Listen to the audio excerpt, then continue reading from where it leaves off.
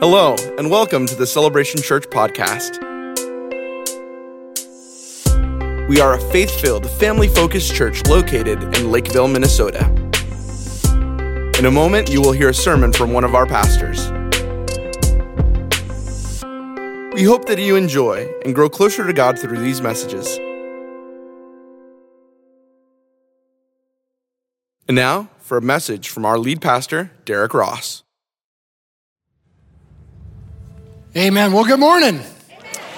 They said they were going to play that video in between the Josh and Josiah experience so that you wouldn't still be thinking about them, but I'm not going to lie. I was thinking about Pastor Josh that whole second video. He's something, but come on, God's doing great things in our student ministry, and they just had their second week here in the sanctuary. And so hopefully we still have enough adults to keep meeting in here on Sundays. Come on, because students are just experiencing so much revival. And maybe now we know, keep praying for Pastor Josiah. Maybe that's why he's like, Pastor, I'll do global missions. Let me get as far away from Pastor Josh as I can. No, I'm just kidding. They're awesome, great guys, great team. And our church is so blessed. Well, God bless you this morning. Thanks to those watching and worshiping online. I hope you've been able to sense there's an added hunger in the building today. And we saw God do just incredible things in the first service. And we're believing God for more here in the 1045 as well. People were seeing dreams and visions, receiving words. And so we're just excited for what God's going to do. It's not the quickest service that you've ever been to, but praise the Lord, you already paid to be here. You filled your car with gas. You got here. Might as well get your money's worth and get trained for battle here this morning. Amen? All right, well, today we're talking about the breastplate of righteousness.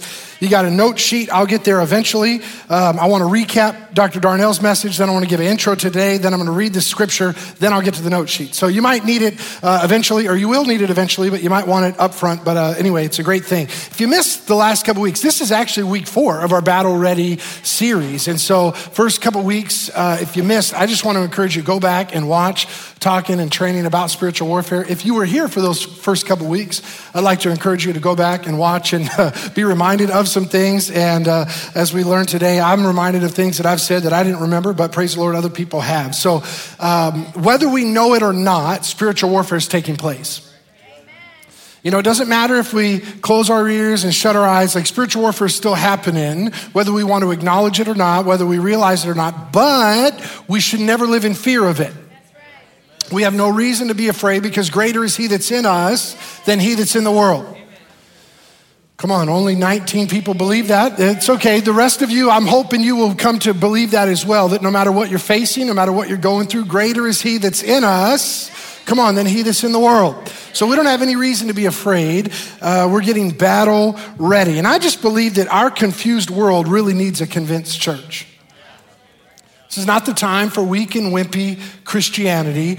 I love the word that Dr. Darnell brought last week on truth, that belt of truth. One of the things out of many that stood out to me, by the way, I bring you greetings. I wasn't able to be here at all in this service last week. I was ministering with Eddie up in Coon Rapids at the Slavic Church, and so we bring you greetings from them as well.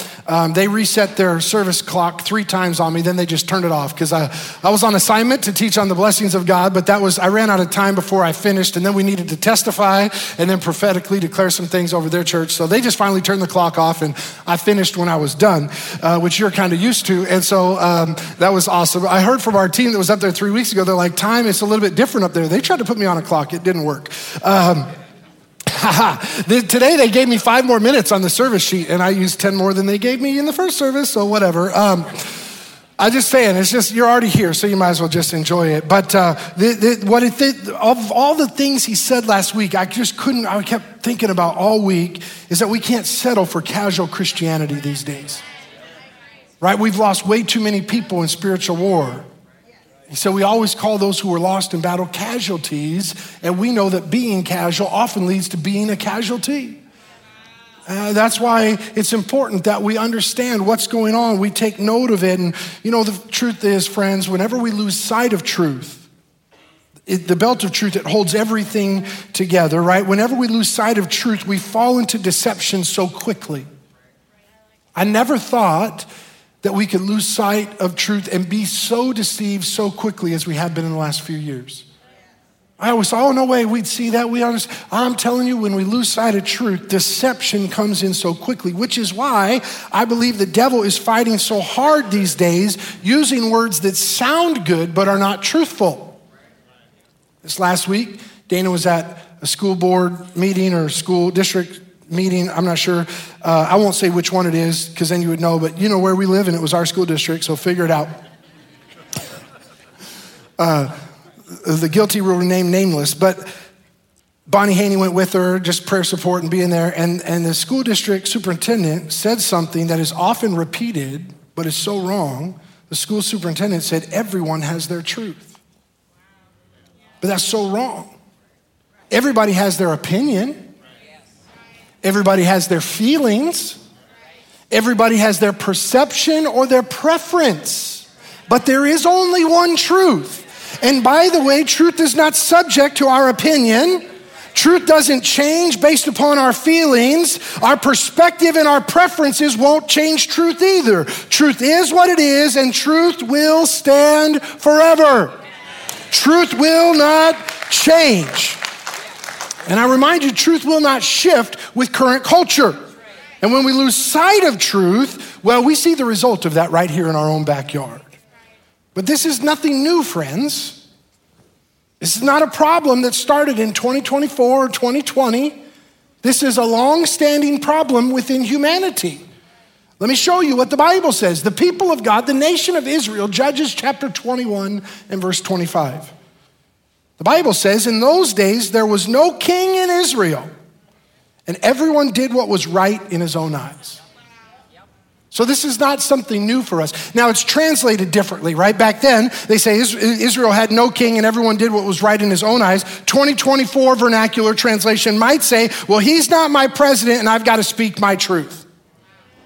Oh, welcome to Celebration. This is the recap from last week.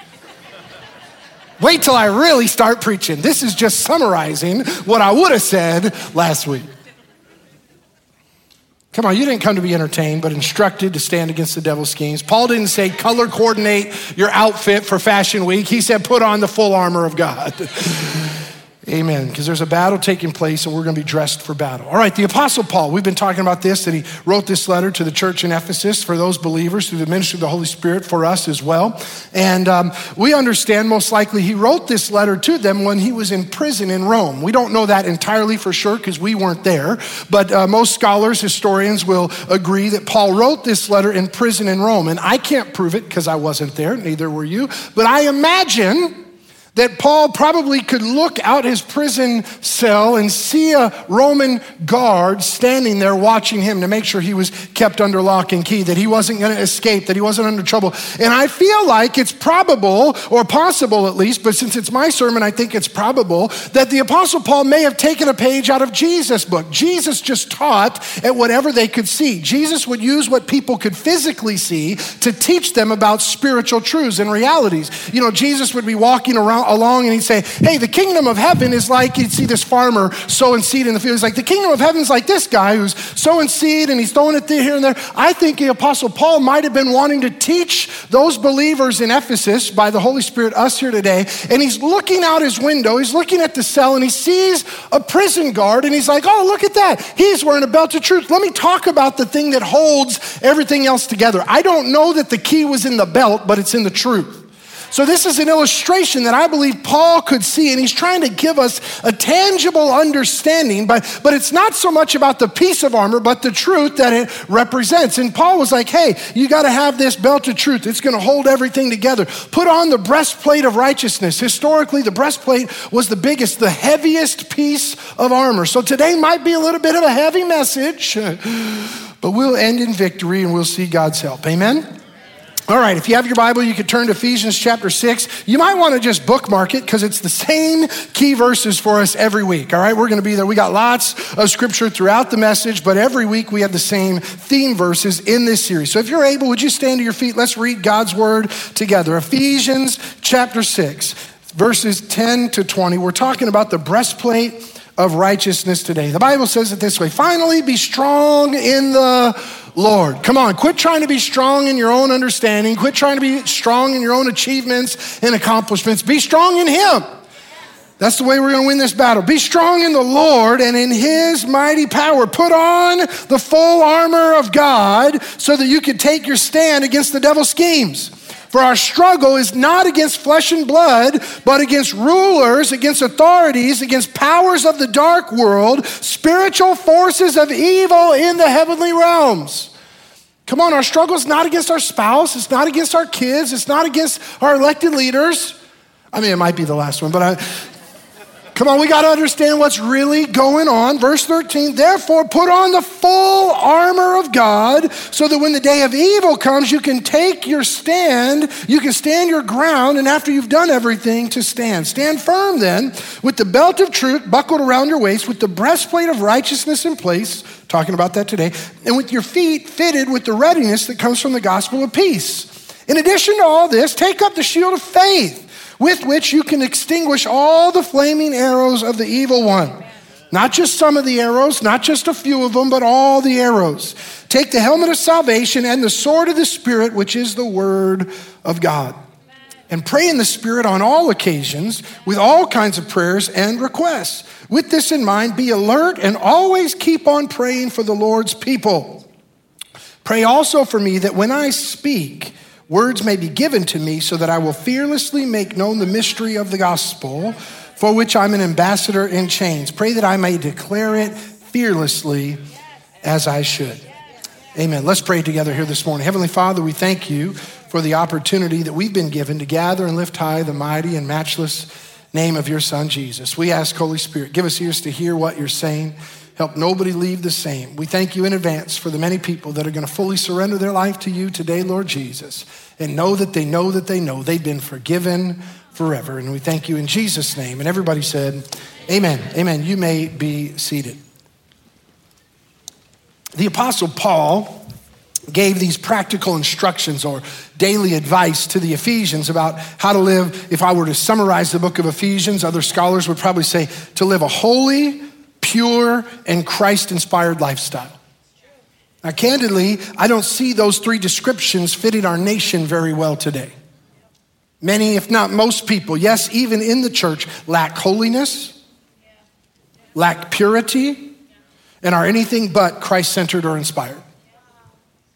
So today's message on the breastplate of righteousness, I believe, is a timely one. Proverbs 13:6 reads like this: righteousness guards the person of integrity, but wickedness overthrows the sinner.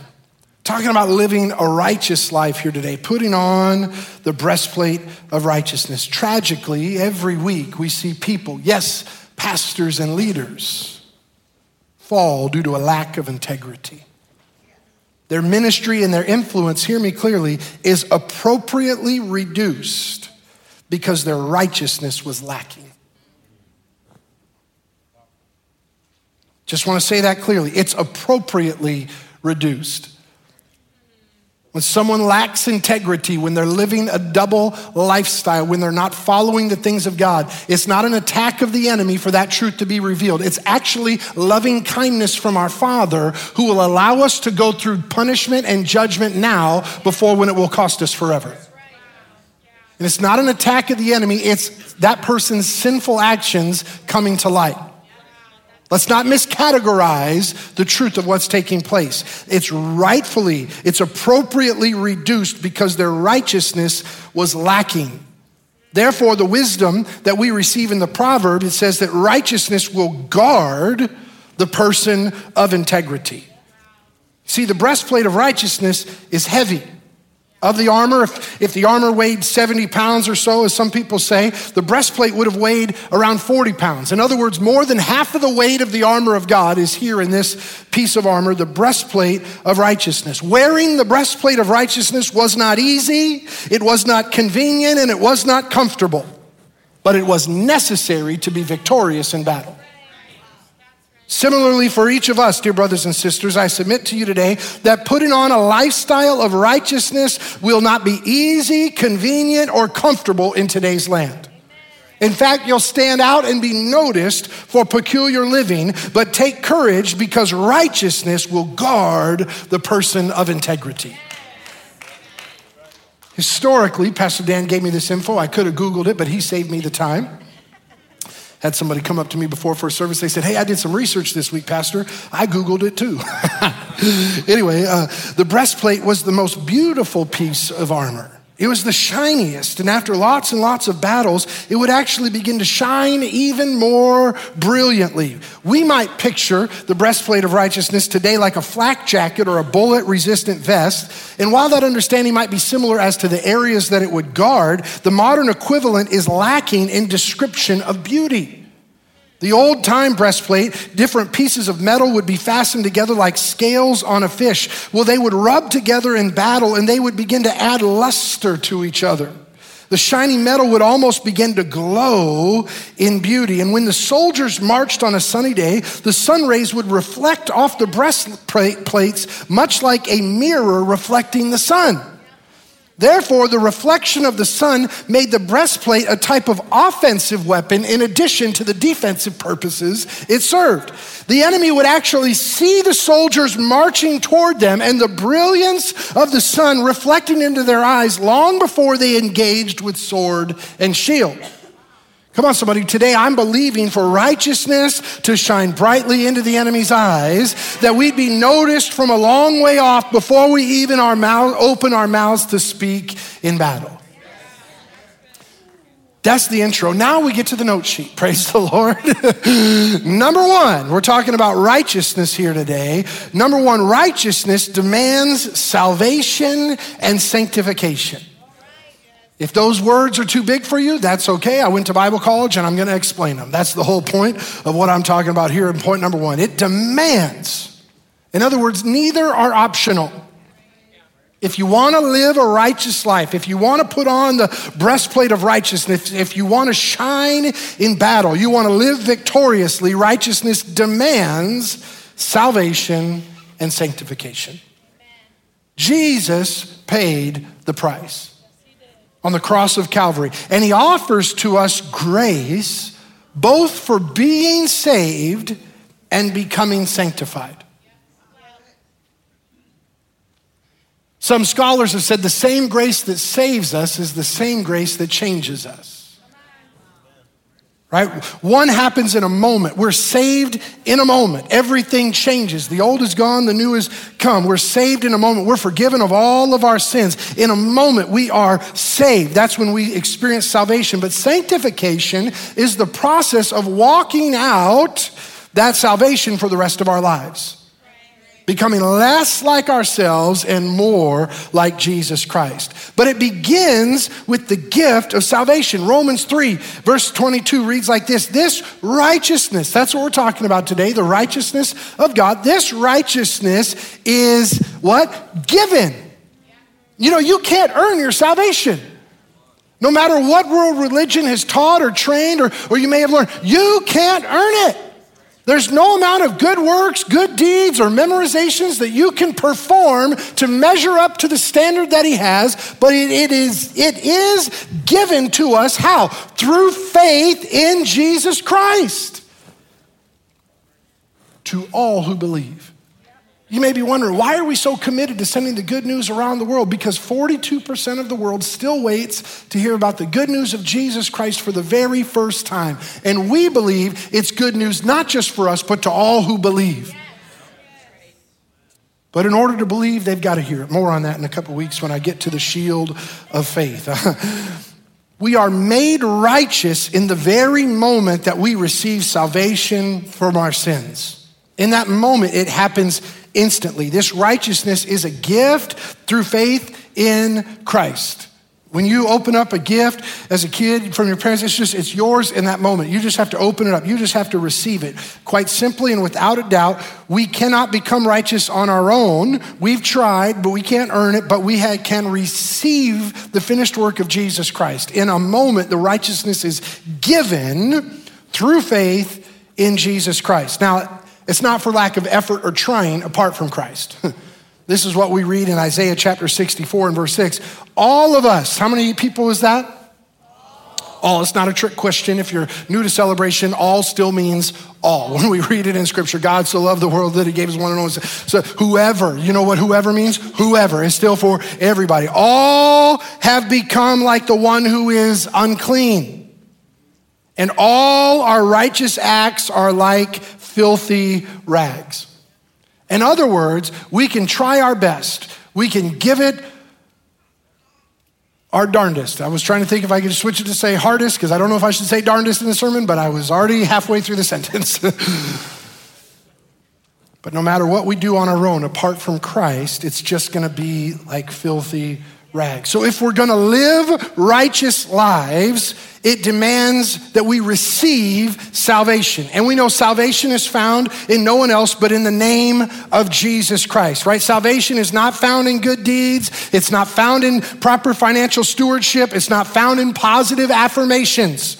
Salvation is only found in Jesus Christ, the one who was and is to come. The Bible says no other name given among men under heaven by which we must be saved. No one but the name of Jesus. So we receive his salvation, but then there's a process that we call sanctification of continuing to become righteous.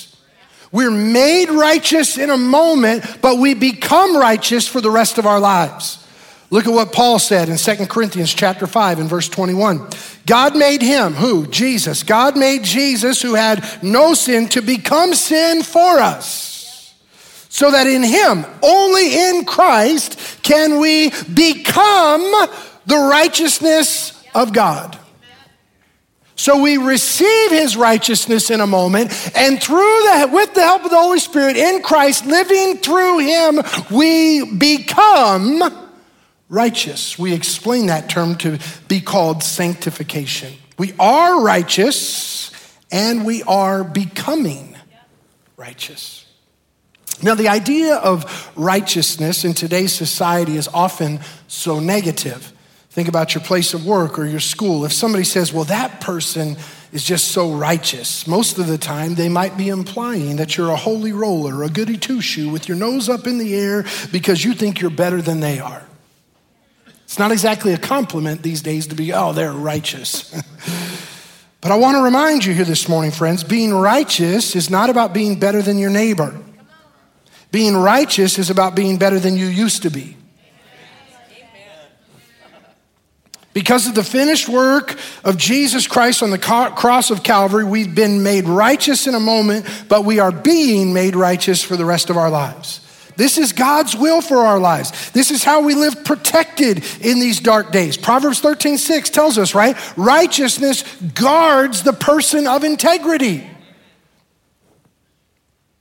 Now, the breastplate was designed to protect your vital organs. If you got stabbed in your arm, it would hurt. If I got stabbed in my arm, it would hurt a lot. Because I'm just not that tough. I'm gonna tell you right now, I'm just being honest with you. I'll preach up a storm, but don't fight me. You know what I'm saying? Like, I don't wanna fight. I just don't. You know, you win, that's it. I don't wanna fight, okay? But the breastplate was designed to protect your vital organs, because it'd be one thing if you got cut on your arm, but if you took a spear or a sword to your heart or to your lungs, come on, it didn't matter how big your biceps were. If you took a wound to a vital organ, you were gonna probably die right there on the battlefield. And the truth is that righteousness will protect our most vital organs. Scripture tells us the two of the most vital things. We see it here in Scripture, Proverbs chapter 4 and 23. He says, above all else, guard your heart. He didn't say guard your bicep. That's why I don't work out. He didn't tell me to guard it. It ain't my problem. I'm staring Joey down when I'm preaching that point too. I don't care. Anyway, above all else, guard your heart. Back to the Bible. For everything you do flows from it. Another translation would say it's the wellspring of life. When we lose our righteousness, we lose that protection over that which impacts everything else. How about our lungs, the breath that he gives us? Psalmist said it this way, Psalm 150 and verse 6, let everything that has breath praise the Lord. Sadly, I believe many believers have been wounded in battle. Perhaps even you here today, right? If your heart has been wounded or if you've lost your breath in battle, might I suggest put on the breastplate of righteousness again today. Allow him to do what only he can do. The breastplate of righteousness, it's heavy. I get it. It's not convenient. I understand. But it will help you be victorious and battle ready. Might I suggest, while we just allow the word to be a little heavy this morning, that we return to the old things that we used to do?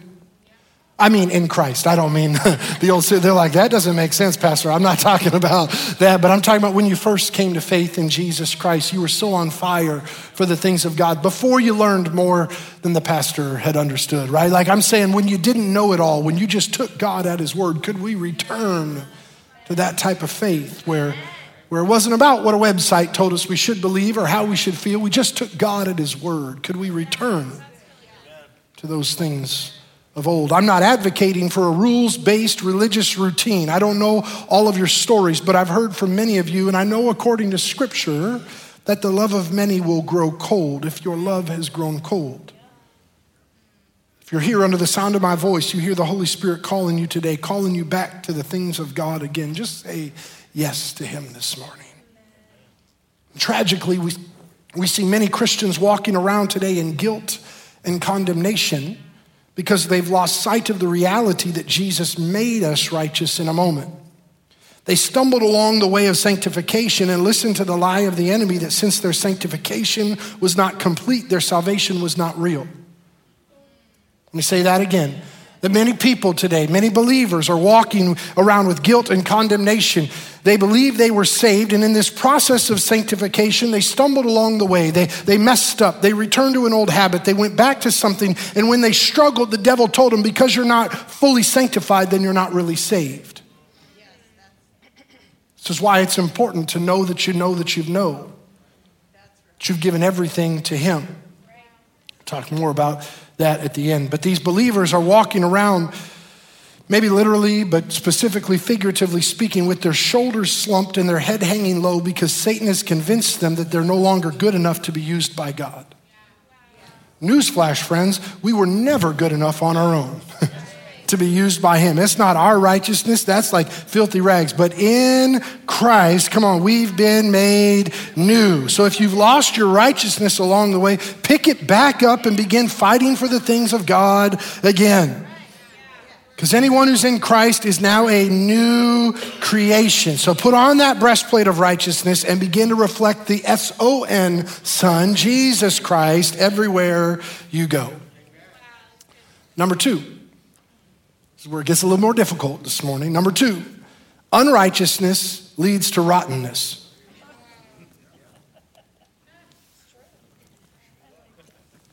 Unrighteousness leads to rottenness. Point three, you'll be really encouraged again, but this is the part where you get what's coming. I want to say this as plainly as I can so that I'm not misquoted and that it lands with full emphasis, that I feel like the Holy Spirit brought me to say it. Unrighteousness is always an invitation for the enemy to attack your life. Unrighteousness is always an invitation to the enemy to attack your life. I'm convinced every enemy invasion always starts with an open invitation. Knowingly or unknowingly. I'm going to teach you about this here this morning. And whenever we open the door to the powers of darkness, we should not be surprised when the enemy invades. I see so many believers who are utterly confused as to why their life is a mess. But they've given no thought to the amount of invitations they've given to the enemy to come on in, knowingly or unknowingly. I'm not saying that they've written an actual welcome devil sign to hang on their lanyard.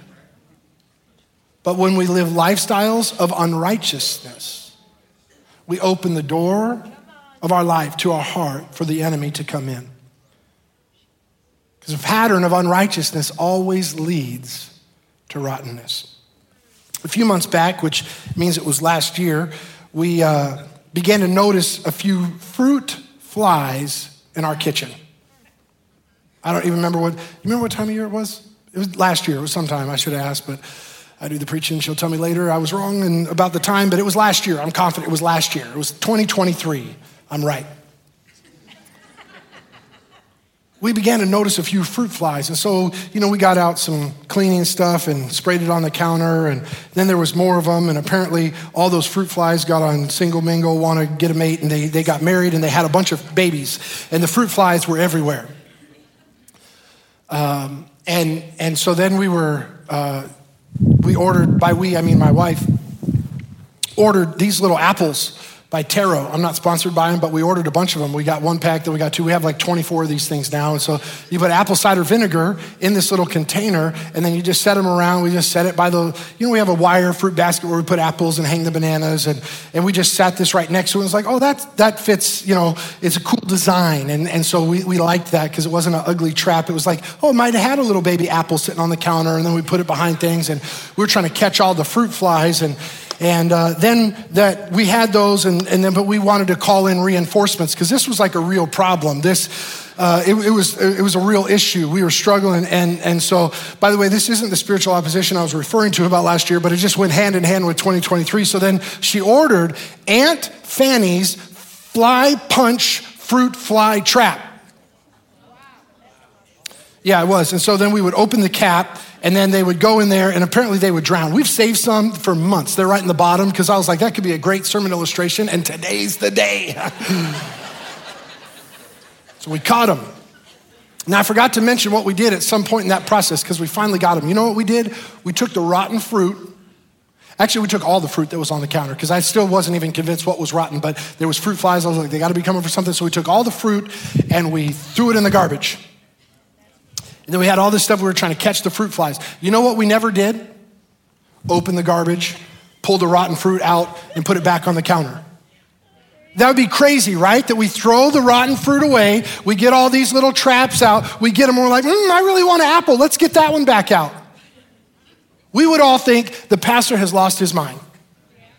So why is it that so many Christians, not talking about fruit flies anymore, will experience freedom in their life? They'll get rid of things, and then they'll pull it right back up out of the garbage and set it on the counter of their home. And I'm telling you, unrighteousness always leads to rottenness, and it's always an invitation for the enemy to come in and do stuff, to come in and mess with your life, to come in and cause these problems, right? Too many Christians have been blind to that necessity that, yes, we can help you, and we want to help you get a fly trap with some apple cider vinegar and Aunt Fanny's stuff. Fruit punch, fruit fly trap.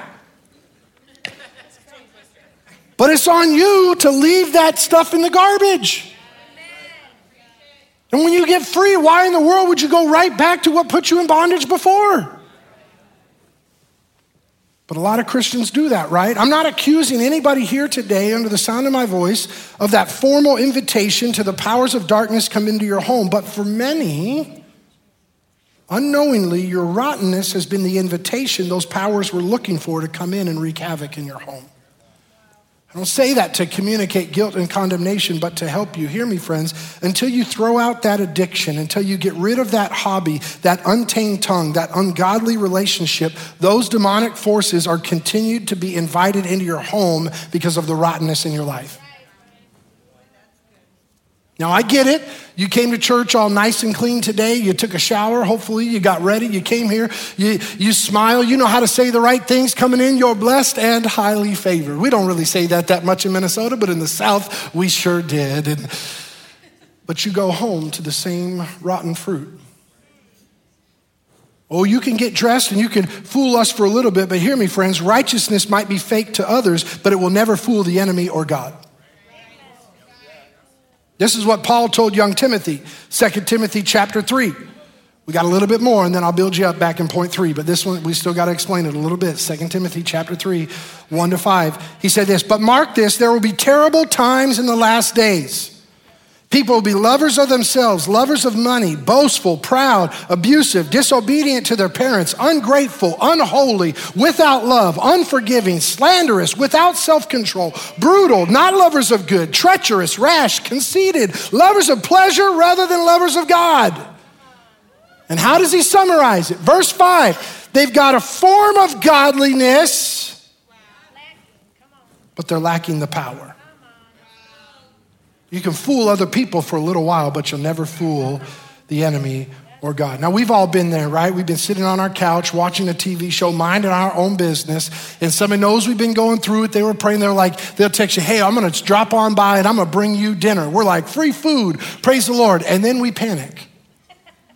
Because we're like, what if we open the door and they look and they see how messy our house is?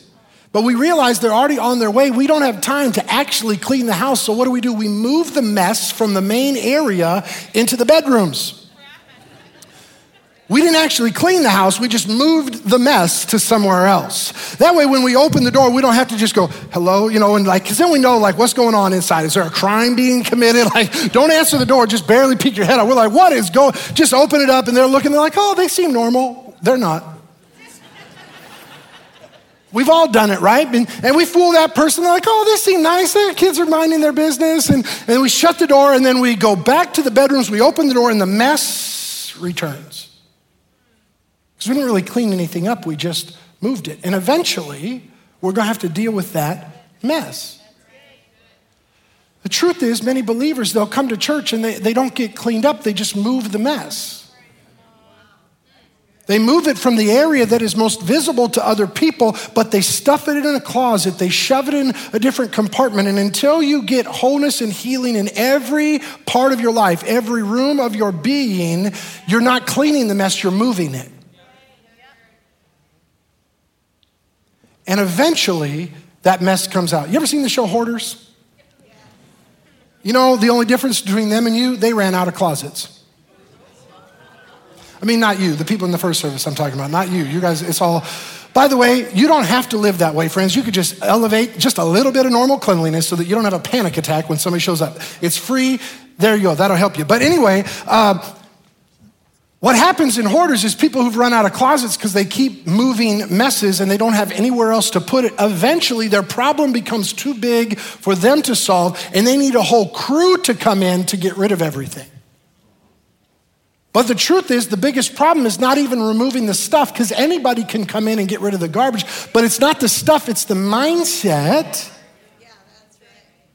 that person struggles with, or that mental disease or disability or whatever those struggles are. It's not about the stuff anymore, it's about that mindset. And the truth is, many Christians are living with the wrong mindset, the wrong understanding of the real freedom that Jesus came to give us, the real cleanliness in life that he's come to give us. And so I'm praying for you today, if it's left unchecked, if it's left unrepentant, if left alone, it will eventually lead to your death. Unrighteousness leads to rottenness. So if you're here, I've been praying for you, doing everything you can, and I pray you choose the path of righteousness today. Don't wait another week. Don't delay another hour. This is your day. The Bible says it this way in 1 John chapter 1 and verse 9. If we confess our sins, he's faithful and just and will forgive us our sins and purify us from all unrighteousness. But he's only going to purify what we give him access to. What we move just to a different place and shut the door. Come on, we got to open it all up to him and allow him access to and by the way, once you're purified from all that unrighteousness, don't you dare go dig it back out of the garbage and bring it back in. I've seen that on the show before. They got stuff in a dumpster, and overnight, this guy went back out and he pulled stuff out of the dumpster, brought it back in the house. And we're thinking, what's wrong with him? And then we do the same thing spiritually. We get breakthrough in our life. We get healing in this area. We're delivered for something, and then we just bring it right back in. We pull the garbage and put it right back on the counter, and we go, hopefully there's no fruit flies this time. Live in total freedom the way God designed you to. Don't go back. Don't pick it back up. Don't go back to it. Don't give it one more try just to find out. Leave it there and live in freedom the way God designed you to. Number 3. I almost lied and said, and I get ready to close. I'm not getting ready at all. Number 3, it's just the last point. Number 3, righteousness produces wholeness. This is the only way to be whole, friends.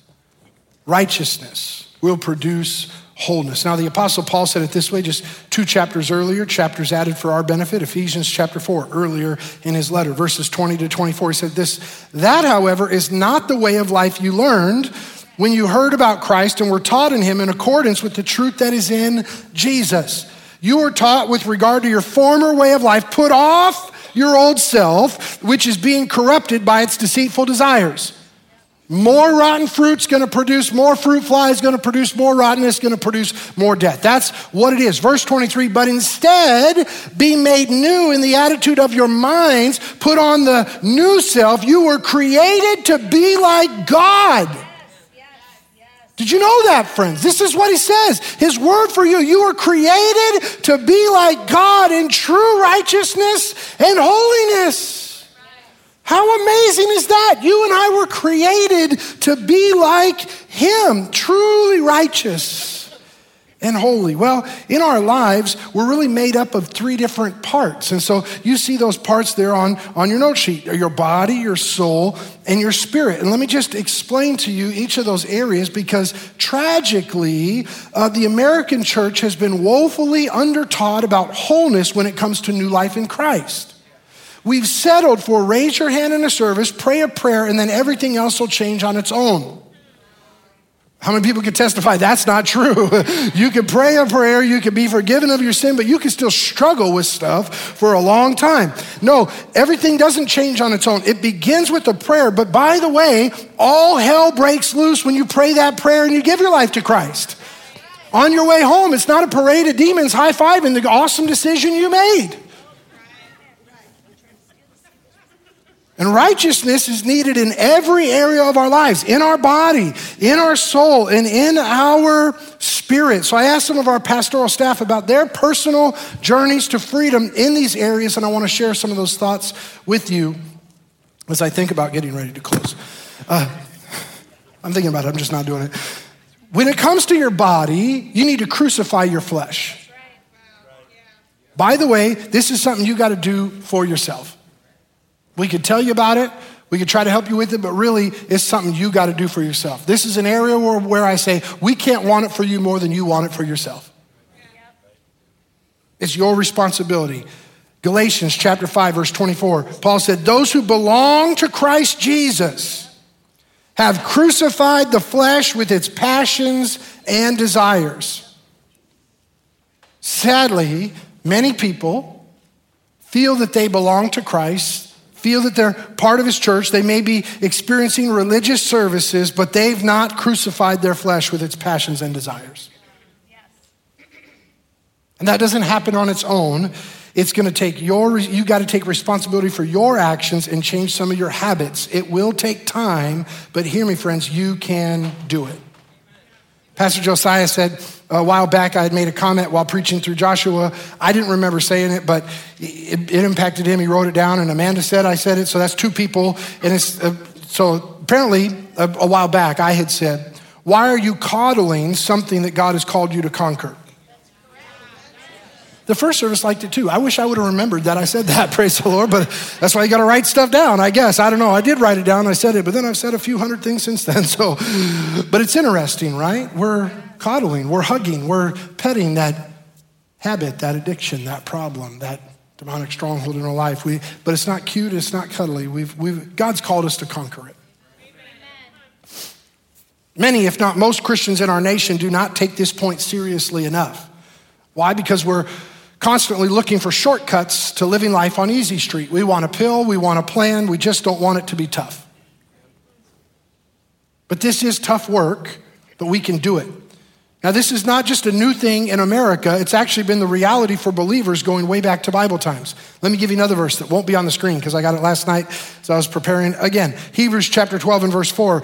The author of Hebrews, probably Paul, had said this way, in your struggle against sin, you've not yet resisted to the point of shedding your blood. What was he saying? You could try a little harder at this thing called discipline. By the way, you don't have to just say yes because the devil brings you an opportunity. You don't have to say yes just because temptation comes to you. Jesus was tempted as well, but was without sin. That's why we know he's our high priest, that he was tempted as we were, Hebrews says, but was without sin. We now have the power because of the finished work of Jesus Christ. Not to do what we want, but to not do what we want. Come on, we don't have to live in sin. We don't have to say yes to every little thing. God has given us the power to overcome. What he was saying is you can still work harder at this. You're giving in way too easily. And by the way, I would encourage everybody here today, do the hard work of disciplining your own life so that you can follow Christ with everything in you. But we're doing it with the help of the Holy Spirit. St. Augustine often gets credited for this statement. He might have said, or somebody did, pray as though everything depends on God, but work like everything depends on you. So there's a lot of work we could do, but we've got to do it with the help of Holy Spirit. Another person said it this way, make your body so uninhabitable to evil that it has no choice but to flee from you. Come on, I never heard that till this week. Make your body so uninhabitable to evil that it has no choice but to flee from you. Might I remind you, friends, that this is why fasting is so important? Not just in 21 days to begin the year. Maybe you want to join with us every Wednesday or pick a different time. I don't know, but fasting is important because it's actively denying our desires and weakening their strength in our lives. When you say no to your fleshly desires, you can say no to the lies the enemy uses to manipulate those desires. Right? When we learn we don't have to feed our body every minute it says I'm hungry, all of a sudden when temptation comes our way, we don't have to say, I'm a man, I guess I have to do it. But you're a man, you don't have to do it. Amen. That should be another series. Remind me somebody, I'll do that after Revelation next. Okay. If we just had a little bit more time. I only preached an hour in the first service. I don't know how I'm doing this time, but we're doing all right. This is why prayer, not just fasting, but this is why prayer is so important, right? It strengthens the voice of God in our life and weakens the voice of the enemy. Some people say, well, I don't know what the voice of God sounds like. If you read his word, it sounds pretty much like that. Which brings me to the next part. This is why scripture is so important. Because truth and lies cannot cohabitate. This is why community is so important, right? Because other people have eyes, they have discernment, and they can, if they love us enough, they'll tell us when they see us going off path and help point us back to Jesus. So I'll finish up with crucifying your flesh by just asking you one question with a smile so you know I love you. Are you more committed to your comfort or to your Savior? It's just a question. You don't have to answer right now, but think about it this week and reflect on it. Here's the second area if you want to have wholeness in your life. Righteousness will help you. Wholeness, the second area of your life is your soul. What do we know according to Scripture? You've got to renew your mind. And we know in Scripture, our soul has this idea of thoughts and emotions. And so, but sometimes when we talk about heart, that applies to number 3. So it's a little bit hard to use English to explain this. So renew your mind. This is where I think you might really benefit from the help of another believer when it comes to inner healing and deliverance. Let me read to you what Romans 12:2 says. Do not conform to the pattern of the world, but be transformed by the renewing of your mind. That means a change has to take place. You got to go in and begin to think differently. There's a process to thinking differently, to changing the way you've always thought. But it's required if you want to test and approve what God's will is. I think so many people, so many Christians struggle to know what God's will for their life is because they've never really renewed their mind. Their soul is not whole. He said this is his good, pleasing, and perfect will. Now, even when I say inner healing, deliverance, this topic scares a lot of people, but really I think they get scared because they don't understand it, right? And I think this confusion and fear on this topic comes directly from the pit of hell and is designed to keep people suffering in silence and isolation away from the strength you find in community with other believers. Right? When you're going through a struggle, what's the lie you hear? Well, I better skip my community group. I guess I shouldn't be on the host team. I shouldn't go there because we withdraw in the time we should press in even more. God's given us that circle. He's given us that community to walk with, to link arms together. What are those lies? We've all heard them, right? They might sound different to you, but something along the effect, we've all heard the lie. Well, what will they think of me if they find out? Spoiler alert, they'll probably think, oh, you too? Because there's nothing new under the sun. Somebody in your circle has been there, done that. And somebody else has been there, done that, got freedom from it, and can help you in the moment. No, you don't have to give into it. But the longer you sit in silence by yourself, you're going to be stuck in this doom loop. Oh, what will they think if they find out? Here's another lie that many people, well, nobody will understand what I'm going through. Here's another one. Maybe this is a lie we've told ourselves. I'm strong enough to solve it on my own. If you were, you would have solved it by now, friend. Community is a gift that we have together. We've all heard those lies. Many of us have repeated them time and time again, but we humans were created for community, and one of the blessings of community is the help of other people to bring about the changes in our thoughts and emotions to believe the truth instead of the lies we've listened to our whole lives. Being in community with others is one of the greatest ways I've seen for people to break bad habits that we've created and begin to live in freedom from the bondages that have been barriers in our lives. Why? Because most of the bad fruit in our lives can be traced back to a bad root. We sometimes focus on, oh, well, I'm just going to throw this apple away, but we didn't really fix the problem. We just moved the issue. With the help of Holy Spirit, we can come in, we can pray. This is all about the ministry of prayer, counseling, and deliverance to come in and help you trace that root with the help of Holy Spirit so you can rip it out and not have that same rotten fruit. You're like, oh no, I threw those away. It'll grow back. So if you'll go in with the help of Holy Spirit and rip out that root and just nail it to the cross where Jesus paid the price for everything, come on, then replace it with God's truth. What happens? His truth always blossoms into something beautiful. But sadly, many have allowed those weeds to grow in our lives which seek to destroy the good things that God has designed us for. So we want to come in and remove that weed, rip it out at the root so we can plant the truth in our lives and see it blossom. What does that look like? Well, we read in Galatians chapter 5 about the blossom of the truth of God in our lives. It's called the fruit of the Spirit. And if you're wondering, could I maybe use some of that blossoming in my life? Well, do you need more love, joy, peace, patience, kindness, goodness, faithfulness, gentleness, or self-control? Does your spouse think you could use an increase of any of those? Come on, somebody like, I'm all set. Your spouse is like, they could use more. Well, perhaps there's a weed in your life that needs ripped out. Talk to somebody, prayer, counseling, deliverance, and pray, ask the Holy Spirit to reveal, is there something there?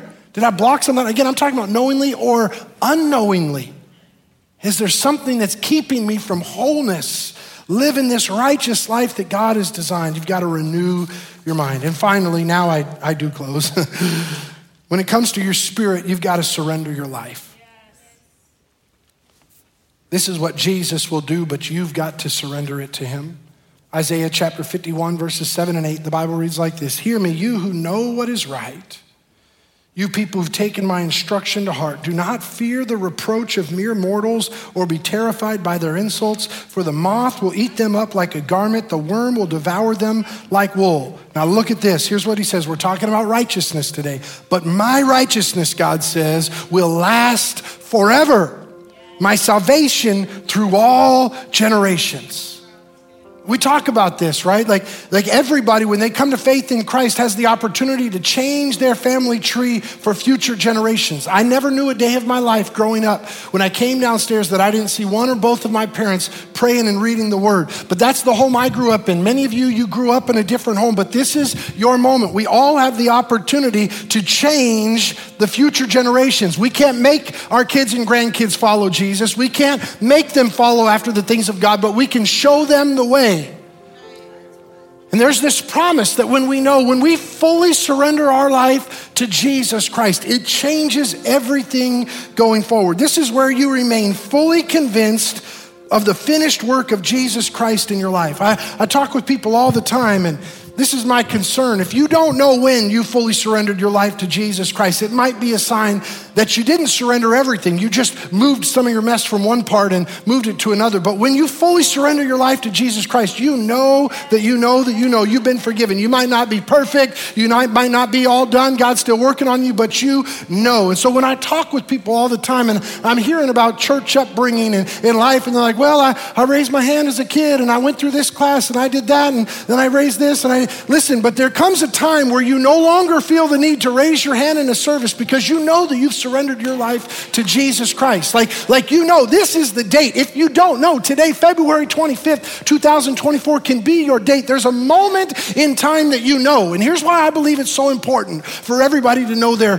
date. It doesn't matter what your date is, but you need to know that it is, because somewhere along the line, the devil's gonna come to you and say, well, you're not really saved. Because you had this struggle, you had this setback, and you need to know, you need to write it down. You need to be able to review. No, I know it might have been September 3rd, it might have been January 2nd, it might be September 24th, it might be February 25th, but you need to know this is the moment I fully surrendered my life to Christ. Because until you fully surrender your life to Christ, the other things that we were talking about are just gonna be behavior modification. It'll help you. You'll be better off by living a righteous life. But apart from Christ, you can't be righteous. So if we're gonna have wholeness, this is why, getting in shape doesn't bring wholeness to your life. It's not bad either. I'm just saying, I met a lot of people with six-pack abs that were not whole, and they were all hungry. I did in this service too. I told a joke. I'm trying to move to a close in prayer. But anyway, there's things you can do. You can bring discipline in your life, but if you're not saved, if you're not fully surrendered to Jesus, I just believe you're going to keep struggling with these things. When it comes to freedom in your soul, well, until you know that you're saved, there's going to be a continual struggle, this process. And so you need to know this is the date. I know I was fully surrendered. And if you don't know, today can be your day. I want everybody to leave today knowing that they know, so that no lie of the enemy can bring discouragement to your life. No lie of the enemy can bring guilt and condemnation back in your life. No matter what he says, this is the moment everything changed for me. The old is now gone, the new has come. Pastor Josiah wrote these three things, and we'll pray about his journey of recovery to wholeness. We're talking about righteousness producing wholeness in your life. He said there was 3 stages of this in his life. The first one was an environmental change. He said his environment needed to be completely different in order to eliminate the option to fall back. Think about it. Once you're set free, once things change, why would you go right back to where you struggled? Alcoholics Anonymous knows this. They'd never recommend to alcoholics to be a bartender. Simple. Don't put yourself back in that situation. So whatever it is, my brother or sister, don't go back to it. Change the environment. The second thing he said was there was a mentality change, and that was a struggle until after the environment changed. The mentality didn't start to change until the environment did, because his mind could then slowly start to think differently, see temptations and struggles differently once the environment changed. See how it builds. You need wholeness in every area of your life. And then the most transformational, the most impactful, the most important was the heart change.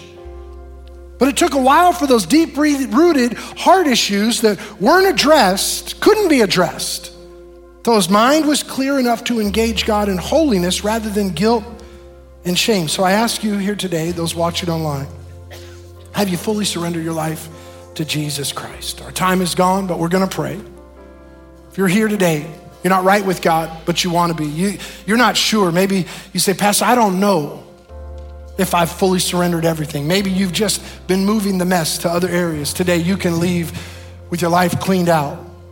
And fully surrendering your life sets you on this path where then all of a sudden you can begin to crucify your flesh and it'll last. All of a sudden you can renew your mind and it'll last, because Jesus will come in and change everything. But if you don't know that date in your life, today as we pray, it can be your day. It can be your moment. You can leave with dozens of people in the first service to know that you know that you know February 25th is my day. You know that you've surrendered your life to Christ, and you'll never be susceptible to that lie from the enemy again. You can write it down. You can know it. You can tell somebody about it. We'll help you with it, but you'll know this is my moment. I'd ask everybody to bow their head and close their eyes here in this room. In just a moment, I'm going to count to 3 and ask you to lift your hand.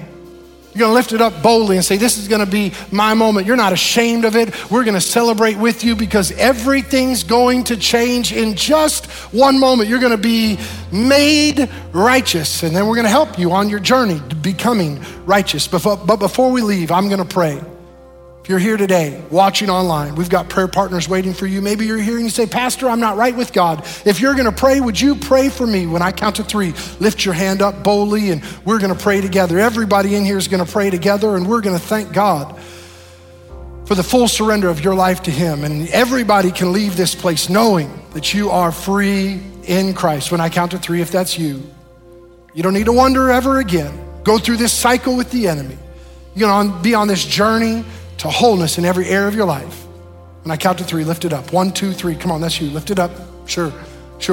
Boldly here in this moment, here in this service. You're going to know, you're going to know, you're going to know.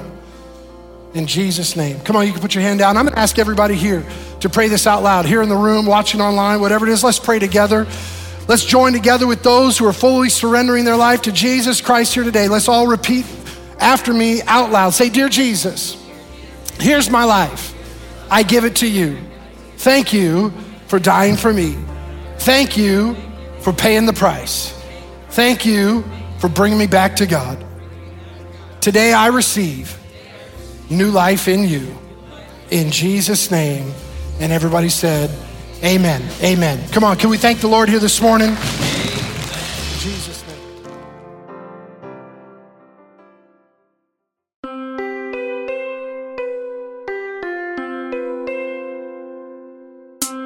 We hope that you learned something from this message and are able to apply it to your life. If you gave your life to Jesus for the first time or the 10th time, reach out to us on Facebook or email us at info@celebrationchurch.net. Thank you for listening, and we'll see you again next week.